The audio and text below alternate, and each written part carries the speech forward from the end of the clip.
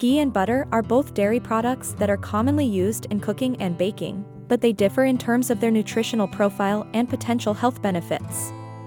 Here are some of the benefits of grass-fed ghee over butter. Lactose and casein-free. Ghee is clarified butter, which means that the milk solids and impurities have been removed. This makes ghee suitable for people who are lactose intolerant or sensitive to casein, a milk protein that can cause inflammation. Higher smoke point. Ghee has a higher smoke point than butter, which means that it can be heated to higher temperatures without burning. This makes it a better choice for high-heat cooking methods such as frying and sautéing. Rich in vitamins. Ghee is rich in fat-soluble vitamins such as vitamin A, E, and K.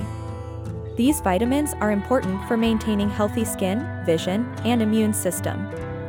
Contains conjugated linoleic acid. CLA. Grass-fed ghee is a good source of CLA, a type of fatty acid that has been linked to a range of health benefits, including improved body composition, reduced inflammation, and lower risk of heart disease.